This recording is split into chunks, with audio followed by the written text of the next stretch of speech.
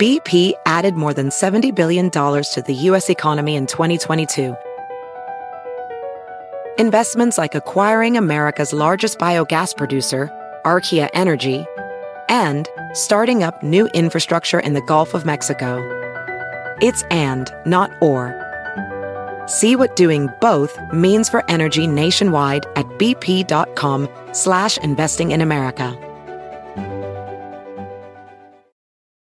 Hey, what's up, everybody? This is Ice-T. I want you to do something for me. Make sure you download and subscribe Library Rap, the hip-hop interviews with Tim Einenkel. It is fucking official, all right? Stop playing. Download and subscribe. Library Rap, the hip-hop interviews with Tim Einenkel. It's cold. Known for creating Atlanta hip-hop with a twist, my next guest has worked with Jazzy Jeff, DJ Spinna, J-Live, and much more. His newest album is Kings of Vice. He's Senor Chaos, and welcome him to Library Rap, the hip-hop interviews with Tim Einenkel. Thank you so much for being here, man. Yeah, happy to be here. Thanks for having me. Your dream life truly exists on the other side of your vices. So before we go into this new album, which is with Illustrate, which is incredible, by the way, I want to go back to the cover art of the Chaos Effect. You have a banner with the New York City to Atlanta, NYC to ATL across it. What's the significance of these two cities for you? Yeah, so New York is it's the birthplace for me. Was born there, raised there, lived there I was about 11, and then I came down to ATL. So that was a significance. A lot of people kind of migrated down to Atlanta in the 90s and even still to today. But you had folks like Binkus Rex, who Flux from Binkus Records is the one who did the artwork for the album. So the significance of that, but there's just also like the sound, with Binkus, with myself, and so many others who kind of came down here and just brought that vibe and brought that sound and adapted to Southern living and as well, and kind of added that flavor and those nuances to it. So that was the science behind that. Nice. Was there you said you were in New York till 11. Were you able to appreciate the New York hip hop you were hearing when you were here, or is that something that kind of grew on you as when you moved away to ATL? A little of both, man. My father was a DJ. Oh, dope. Nice. So I've heard music since I came out the womb, and I'm talking old school hip hop, like Treacherous 3 and wow, nice, Phony G and all of that type of stuff. So that's stuff that my father was playing, when I was just a little kid. So I always heard the music and heard the sound. I think coming down south made me realize that it's just a different perspective. When I came here, bass music was the thing as a kid. We call it booty shake music or bass music. And completely different sound and vibe, but I loved it. Immediately loved it and still love it. But I think it's a little of both, man. Like it's New York is the birthplace, it's the epicenter of hip hop and hip hop culture. So for me, just kind of being inspired by like everything that was happening in the 80s as a kid, and not just music, movies, Beat Street and Wild Style and all this stuff. That was Style Wars and all of these things that were coming out. Ended up becoming influences.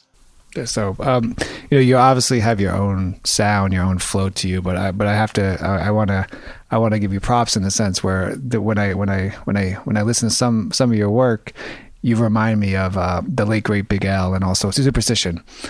How were you able to kind of create your own sound, but also come to the point where you realize, all right, this is who I'm going to be. This is what I'm going to represent.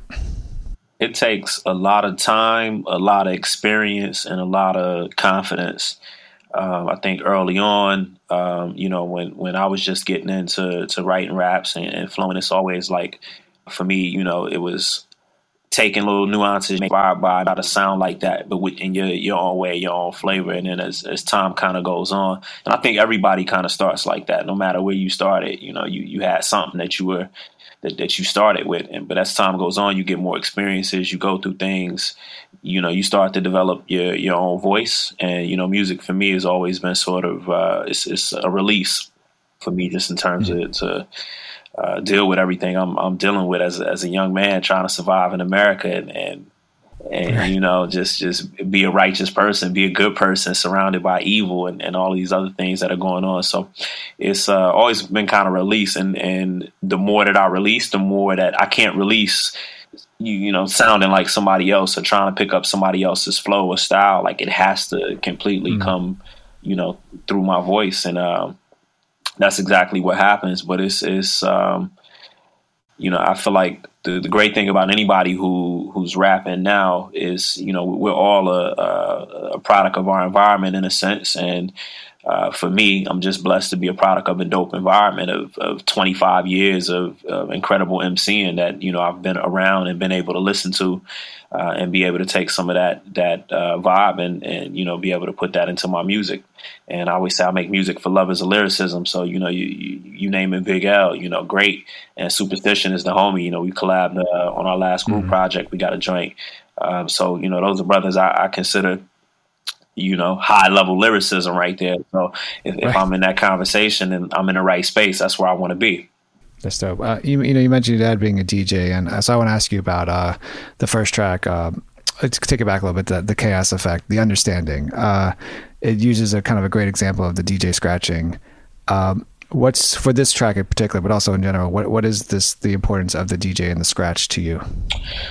Man, that's a good question. It's like it's kind of like something intuitive to me. Like, you don't really think about it. But it's like it's always been there. It's there, and when it's not there, it's like it's funny. Me and Illustrator listen to the records all the time. Like, yo, this needs some cuts.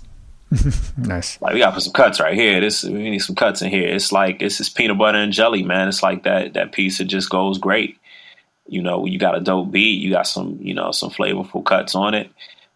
It just matches well. But once again, it's like somebody had to kind of make that a thing. And I think for me growing up, it was like Primo and, guys like that who, Preem was always had the crazy cuts. And I felt he made some records better, by how he was cutting on it or the way he was cutting on it or whatnot. So it's just with that same mindset, man. It's just adding a little more seasoning to a record. You need all your ingredients to make whatever dish you're trying to make, right? And the scratch is one of those ingredients, just like the beat is. Let's turn to the new album, Kings of Vice. It starts off with the track BTR, which is, I think, a great reminder of breaking rules within music, within the music industry. It's okay and should be encouraged. For you, what has been the advantage to be able to break the rules? And do you think a lot of artists are willing to take that quote unquote chance of breaking these rules? Yeah, I think breaking the rules allows you to move in the way that you truly want to move. And for me, like, that track was about, we had created Ultra Beats United as an indie label with the plans to morph it into a creative agency about a year and some change ago. And, I think when we first created it, we were trying to set it up in the traditional way of, how you would create a boutique label and having a PR and all of these different things. And at some point, I think we just kind of realized, like, for what we're doing and how we want to do it, it doesn't really work for us right now. So we have to go against everything that we've been taught. We have to go against everything that's traditional and just, like, shoot our guns, like just do what we know to do. Shoot our shot rather than shoot our guns. Just shoot our shot and take a chance and just put the music out and and just try to make sure we're connecting with other lovers of lyricism. But I think for a lot of artists, like our peers, they're doing the same thing. Or if they haven't already, then they're starting to do it now. Everybody's just figuring out, like, we've been taught as artists that there's a certain way to be successful or have an album be successful. And there's no formula. It just doesn't work the same for everybody. People like doing different things. Some people are very outgoing and social, like to be on social media and like to do a lot of video stuff. Some people don't, so it's like you got to figure out what works for you through your voice. And that's what Breaking the Rules is about. There's a dope line off of On One, which I like because it reminds me of a lyric that Talib Kweli spit on Black Star album. When you spit, I'm confident even when I don't get no compliments. And it reminds me of the lyric, I don't get many compliments, but I am confident. Can you talk about the reason you wrote this lyric and can you break it down for us? Yeah, it's so that's how I started. I started the record. And it's just, life is full of distractions. And sometimes in order to reach your goals, you got to feed your focus, starve the distractions. When you get into a real zone, is like, that's when you on one, that's when you're winning. And it's like, nobody's really going to give you praise. It's a very thankless, job as an artist, as a lot of things, really, when you think about it, it's people who do amazing things and they don't really get thanked for what they do. And so that's kind of where that line, came from. I feel like I create good music. I hope people enjoy the rhymes. It's dope. But at the same time, if you don't, then it's like I still have to be confident, even when I'm not, I'm not getting no praise. I still got to keep going. And if the album does good or bad, I still have to find the strength and find the will to make another one and go back in on it. So that's what that's about. My literature rich gents, my rhymes gorilla like 6 pimps. So these labels rather get away with my face in the room. Don't hide behind it, embrace your doom. Across America, BP supports more than 275,000 jobs to keep energy flowing. Jobs like building grid-scale solar energy in Ohio and producing gas with fewer operational emissions in Texas. It's and, not or. See what doing both means for energy nationwide at bp.com/investing in America. The CarPro Show podcast is available on iHeart, Apple, and Spotify. I can't take my husband anywhere. He's constantly behaving like a 5-year-old, snorting, joking, yapping with strangers. It's so embarrassing that the one period when he's fully engrossed in anything is if he's listening to the CarPro Show podcast. Here they are now on the CarPro Show. He gets to hear Jerry and Kevin share all the latest and greatest news and information about the CarPro Friends universe, reviews and commentary on all the newer vehicle lineups from every major brand, stories and testimonials about ultimate car buying experiences through CarPro.com, and certified CarPro Friends at dealers nationwide. My only regret is when this 2-hour break from you-know-who ends. Save yourself. Grab some me time by tuning into the CarPro Show podcast on your device anytime, anywhere. Listen to the CarPro Show on iHeart, Apple, and Spotify, or wherever you get your podcasts. Brought to you by CarPro.com, where you now have a friend in the car buying business. CarPro.com. On One, you talk about the business side of hip hop and how artists have not been kind of able to protect themselves. You start out the second verse with "Tired of these racist gatekeepers." Can you talk about who you're referring to and what are they? I guess what are they essentially controlling in terms of music? Yeah, it's more so media is websites, online places that kind of control. Just news and what's coming out and what's new and who's hot and it's those sites. It's a little of online radio and different platforms. And I don't want to go too deep and call folks out because we still need them. I still need them to support and to help reach these higher platforms. But it's just like, it's just meetings that me and Ford were having and meetings I was having and conversations I was having and you start to realize that, some people who are kind of controlling the narrative of the music that's getting out also have an agenda. And, last year, kind of when I was going through that agenda just seemed to be like everything that was about the destruction of our people. And, if you weren't making music that relates to selling drugs or shooting people or objectifying women, this, that, the third. And it's like, they don't want anything to do with it. They don't want to show this side of music that's coming out. And, I feel like it's not right. there's something wrong with that. Right. So once it really just kind of clicked in me, is everything I do musically is we try to express how we feel and what we're going through, but we also have a job to kind of expose what's going on out here. And because the average person doesn't really know, they just hear music and consume it how they consume and keep it moving. But when you're really in this and having these conversations and these meetings with different brands and organizations, you start to realize like, oh, there's a bigger agenda here, and it's definitely a hidden racist agenda. It's a lot of these companies are owned by people who don't look like us, or not even owned, but just people that are on these teams, management and such. They don't understand what we do or why we do it. It just becomes a thing of what makes more money, and also at the end of the day, it feels like it's moves are made to make us look lesser than in a sense or whatnot. So that's where it came from, and I'm always going to express how I feel, good, bad, and different. And that's one of those lines.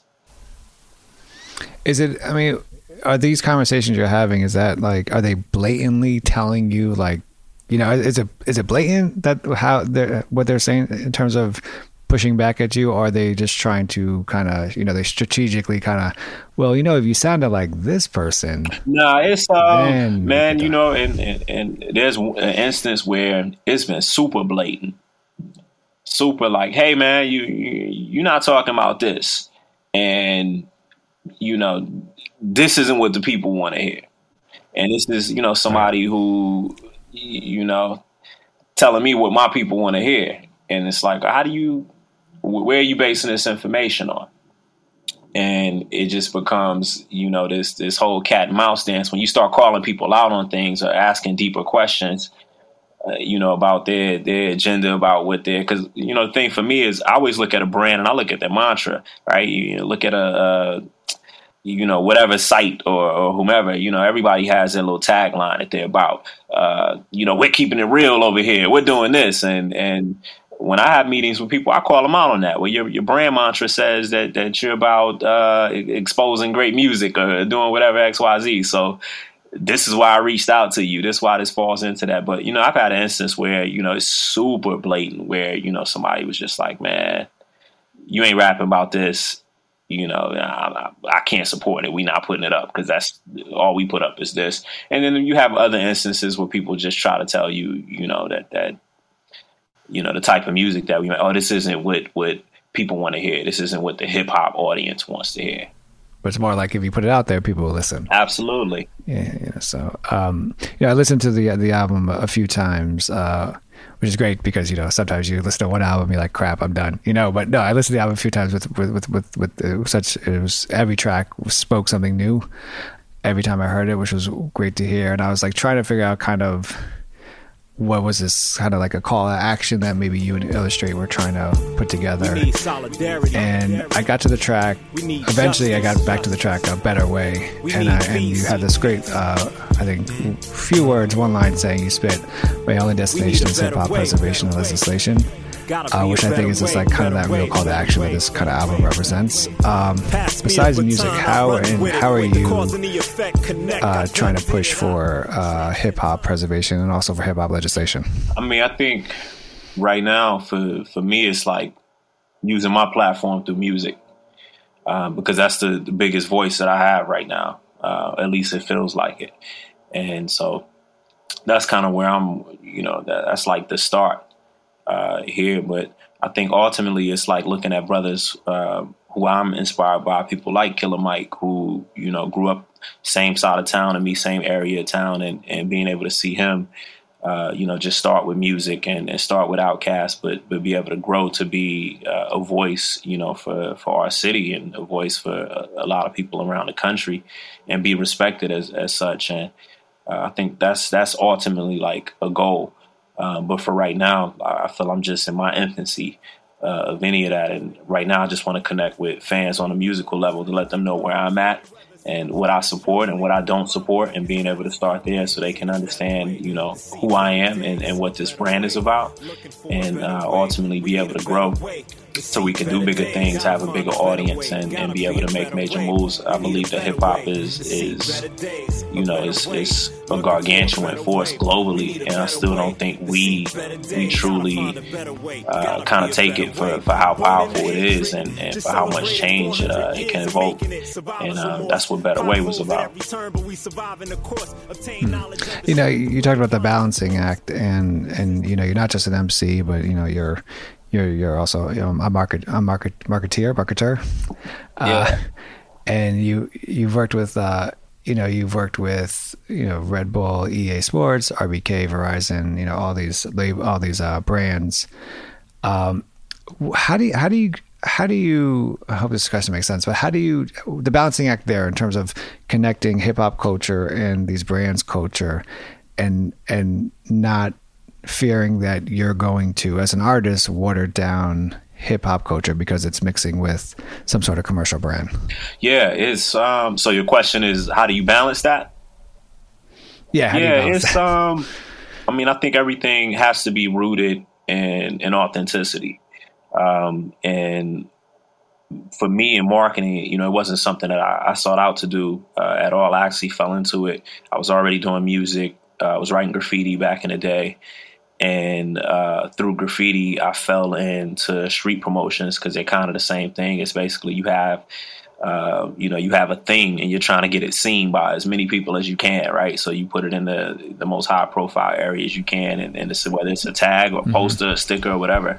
And through street promotions, I got into event marketing and then eventually product marketing, experiential, et cetera, et cetera. But for me, it's all rooted in authenticity. And, you know, there's a lot of brands who are trying to connect with our audience and our demographic. And, you know, they need assistance just in terms of local, just way of life, you know, local data. Local psychographics, and I've been able to provide that for various brands through Atlanta, just to say, okay, hey, you want to come and do XYZ, you know, you did that in New York, it's might not work the same in Atlanta, you know, you should tweak it and you know, do it this way to connect. And I've been able to do some, you know, work on some amazing projects for a lot of different brands and create some amazing products and experiences through that. And it's all been rooted in authenticity. When it's not rooted in authenticity and it feels like, you know, brands trying to take advantage, that's when I fight back. You know, I've always been a person at the table who fights for us. And, you know, ask anybody I work with, you know, they either love me or hate me because of that. You know, it's just like, I'm not going to, if I'm working with somebody, I'm not just going to let you come in here and, you know, just kind of try to make it a transactional situation or capitalize off the culture in a sense. Like, I always try to work with brands to help them dig in and truly emerge, you know, into the culture. And you know, working with Scion, like, you know, was a big way, and working with EA and the stuff we were doing around entertainers and entertainment marketing. Like, it's all just been amazing things. And I think those are the you know, the most impactful things that I could do as a career wise outside of music. I mean, you've also worked with Nike, and you know, sneaker culture is always, you know, a lot of times very prevalent in hip hop culture. You know, Sky Zoo is huge with. We created it, so yeah. Yeah. What is for you? What is the kind of the importance of connecting these two cultures for you, but also the importance of sneaker culture for you? Yeah, it's I think it's J Live said this, and he probably got it from somewhere else, but you know, he said it. You know, if you love what you do, you never work a day in your life. Right. It was a quote, you know, that he said, and that resonated with me, you know, at an early age. So it's really about like, okay, well, what do I like? You know, I like music. I like sneakers. I like basketball. How do I work around those things, you know? Right. And so that's really what it was more about for me. It was just like, how can I work around these things? And also, you know, just going back to inspiration, you know, I started to see people who were kind of doing what I was trying to do, didn't know how I could get there, how to do it. But, you know, people like Bobbito Garcia, you know, Bob was working with Nike, you know, early 2000s and, you know, getting exclusive Air Force Ones and this, that, the third. And it was like, man, well, how Bob doing this? Right. And so, you know, you just kind of set out on that quest to figure it out and figure out how to make relationships and build relationships. And it took years. before I was able to kind of cross that threshold and do some of the things that I was able to do with Nike and work on footwear and product that came out.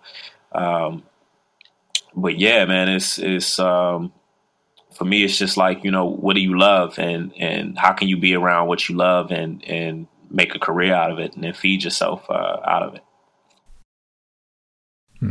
Right, you obviously you're the album Kings of Ice is I think full of hip hop quotables, right? If there was a lyric off Kings of Ice that kind of you go, oh shit, I can't believe I wrote that, what would be that lyric that you would go to? Whew, man, that's a great question. Across America, BP supports more than 275,000 jobs to keep energy flowing. Jobs like building grid-scale solar energy in Ohio and producing gas with fewer operational emissions in Texas. It's and, not or.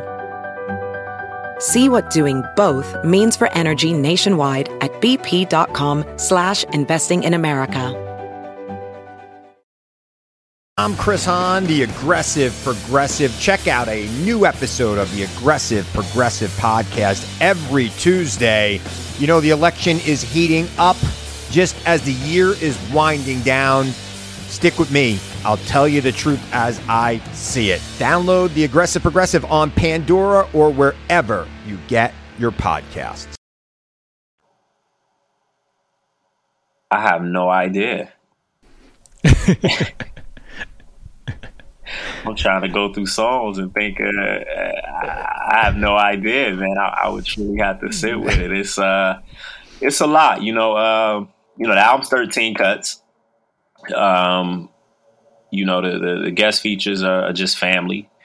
Binkus and AOS and Head Crack and Boog Brown and Four Eyes and Joe D and it's a lot of just me, just kind of on the rest of the album, and I feel like it's one of my best projects to date, for sure, just because I was able to really get into a bag lyrically and find a spot where I felt like every verse I was writing and every song that was kind of coming out, I started to feel like, oh man, all right, that one's really good. And then, feeling like, man, I outdid myself on this one. Like, oh, this one's even better than the last one. Like I made On One, and it's like, okay, On One's good. But then wrote King, and it's like, oh man, that was even better. And then, Better Way was, I think, the last thing I wrote on the album. And the second verse off of Better Way was like, oh man, okay, I might have really impressed myself here. So it's a few, man. I can't pinpoint lines per se,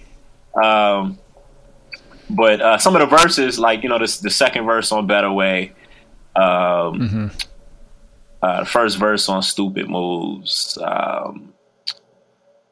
the verse on Jimmy Jump. I'm trying to, it's probably like three of my favorite that just pop out. Off the jump. The whole song 97 Lucchini, I just have fun writing that, but those are probably some of the verses that stand out, that pop out kind of at the moment after you asked that I really felt like when I was into them, like, okay, this one's better than this other one, or I might have outdid myself on here. I'm impressed by how this come out, and that's the best feeling, man, when you're writing something and you're crossing stuff out and Xing stuff out when you get to the point where you're like, you finish the verse. And it's and just to answer that, I write. I know there's a lot of folks that like, yo, we don't write no more and rap. I just go spit. And like, nah, I actually write everything that's on the album, and I have everything written and I know the rhyme, but before I get to the studio, so I know actually how I'm gonna lay it down. But those are probably three that strike out. But the whole album to me, I remember finishing it and then going back and listening to the Chaos Effect and saying, okay, is this, am I better lyrically? And I feel like I was, and I am. So that was a good point for me. It's like everything I'm putting out, I want to make sure that I'm impressing myself versus like the last thing that I put out. And I also, what I do like is that you talked about the features, and there's no reason to be, quote unquote, shy about having features on. But what I do appreciate is that you start out the album BTR with just yourself, right? And then you finish the album KOV with just yourself as well. Was that a conscious decision to do? But two, also, if you could talk about the last track, kind of why leaving the listener with KOV as the last track. Yeah, it's trying to just kind of provide the perfect bookends, that first and last. Like the first track is like, I gotta keep you. I have to engage the listener to make sure you want to hear what's coming next. I'm not giving you everything, but it's like I'm just want to give you a little spice to be like, hey, the beat's banging, talking about something in here. What else is going on? I'm gonna keep playing it. So always like my first track, I think it was an intro is typically always me. I don't think I've ever done like a collab on a first track. That's always like the one I want to set off. And the last one was kind of the same, just it's the title track for the project. It's just a mantra, just kind of celebrate the disciplines that's helped us create and communicate through the music that's on this project. If I would have put anybody on it, I would have like Illustrate to kick a little verse. But, other than that, it's just kind of me sending you off and kind of low key prepping y'all for like, hey, it's going to be more stuff to come. And could you give us a hint of the more stuff to come? Yeah, absolutely. It's a journey, and the journey continues. And Kings of Ice was just like, we just want folks to get in the car and take a ride with us. And once you feel comfortable getting in the car taking this ride, like we could take you to the next place and continue this journey and just hit all the destinations we want. That's dope. A new album is Kings of Ice. The artist is Senor Chaos. Chaos, thank you so much for being on Library Rap, the Hip Hop Endeavors of Tim Monaco. A great pleasure talking to you. My man, appreciate you. Illustrate. Kings of Ice. Ultra Beast United. Mud Knock Studios. Know how we do. Yeah. Do great minds think alike, or do they seem to differ? My mind consists of an entirely different picture. I take you through times, my rhymes are scriptures, fixtures. You gerrymander the districts, and I'm still the victor. Take you back to May 2002.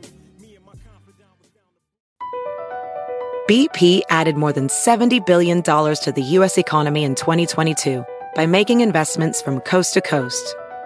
Investments like building charging hubs for fleets of electric buses in California, and starting up new infrastructure in the Gulf of Mexico. It's and, not or. See what doing both means for energy nationwide at bp.com/investing in America.